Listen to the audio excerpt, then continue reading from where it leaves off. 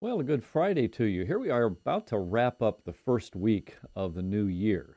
So week number one is about to be in the history books and only 51 more left to go in this year. And so here we are, Friday, January 6th, and we're reading today in Genesis 11 and 12, Matthew chapter 5, and the fifth Psalm. Now remember this new Bible reading plan that we're following. On Saturday and Sunday, we read just the Old Testament passages and don't read anything in the New Testament or in the Psalms. So tomorrow, it would be chapters 13 and 14 of Genesis, and Sunday, chapters 15 and 16. Well, today in chapter 11, the book of Genesis, the title, Genesis, means beginnings, the book of beginnings. And there's a lot of good reasons for that because, we really see the beginning of everything. And we also we get a lot of insight into humanity, into fallen humanity, why man is the way we are, and how does fallen man function? How does he work? What makes him tick? How does he think? And we find some of this in chapter 11 with this account of the building of the Tower of Babel. Now, this might seem to some to be some fascinating story about man trying to build a tower, thousands of years ago or something like that. But it does give us some insight into man's way of thinking. So humanity comes together and says in the first few verses of this chapter, let's make bricks, let's bake them, and then they said, let's build ourselves a city. Let's do this for ourselves, and a tower whose top is to the heaven, and let us make a name for ourselves. You see the self-focus of all of this? Let's build ourselves a city. Let's make a name for ourselves. Let's build a tower that will reach to heaven. We don't need God. We can do anything that we want if we just put our mind to it. That ancient idea is a modern idea. After man landed on the moon in 1969, July of 1969, there was a song that came out it said, I can't remember all of it, but there was a line in it that said, there isn't a thing that man cannot do if he takes one small step and tries. And of course, it was built off of that statement of Neil Armstrong: one small step for mankind, one giant leap for mankind. One small step for man, giant leap for mankind. There isn't a thing that we cannot do if we take one small step and try. If we just put our mind to it, just take it step at a time, well, we can build a tower to heaven. We can make a name for ourselves. We don't need God.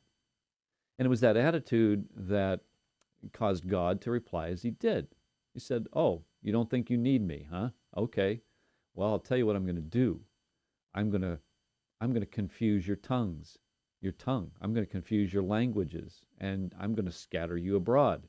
You were supposed to go throughout the whole earth and populate the earth as I commanded you to do, but instead you wanted to congregate together and make yourselves great and make yourselves a name and all that kind of stuff. Well, I'll tell you what I'm going to do. I'm going to scatter you, and you're not going to be able to be the united humanity that you think you can be.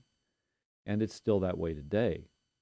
Now, there are great desires for global unification among some, but you've got the renegades that have no desire to do that at all, unless it's on their terms, unless they're the rulers of it all, right? This chapter also gives us some understanding of, why are there the different language families. Now, I'm not a linguist, and I don't have all of this, mapped out in front of me, but you and I both know that there are language families, and there are distinctions between these language families. I mean, uh, our English language, we can trace it back to a lot of our English language back to some Greek vocabulary and so on and so forth. And so can a bunch of other languages of the West.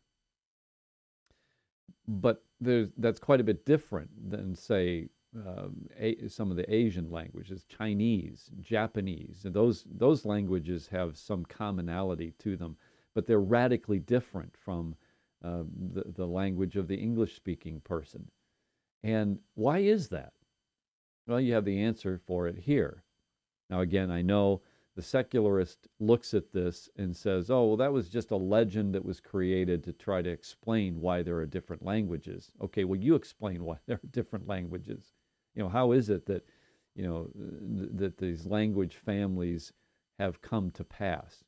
They have their theories, but their theories, just like the theory of evolution, is simply a theory that denies the potential that what we have written in the book of beginnings is history. I suggest it is history.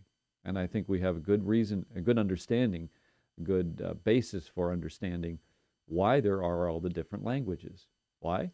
Because man in his pride said, since he's all of one language, he's going to be all of one mind, and we don't need God. We have our own power. We can do whatever we want to do. We can do whatever we want to do. God scattered us and made us realize, no, you can't. Hasn't stopped us from trying, has it? And I don't think it will anytime soon. Well, let's thank God for the insight that we have into the human mind and heart that he reveals in the book of beginnings. Thank you for these things, Father, and I pray that we would recognize our total dependence upon you and our responsibility to live as you direct and as you see fit. We pray in Jesus' name. Amen. All right, well, I hope you have a wonderful weekend, and Lord willing, we plan to gather together for church on Sunday, and we'd be glad for you to meet with us, studying the book of Philippians in the adult Bible study time, morning service, and then evening service as well this Lord's Day. So join with us. We'd be glad to fellowship together. Have a good day. May the Lord bless.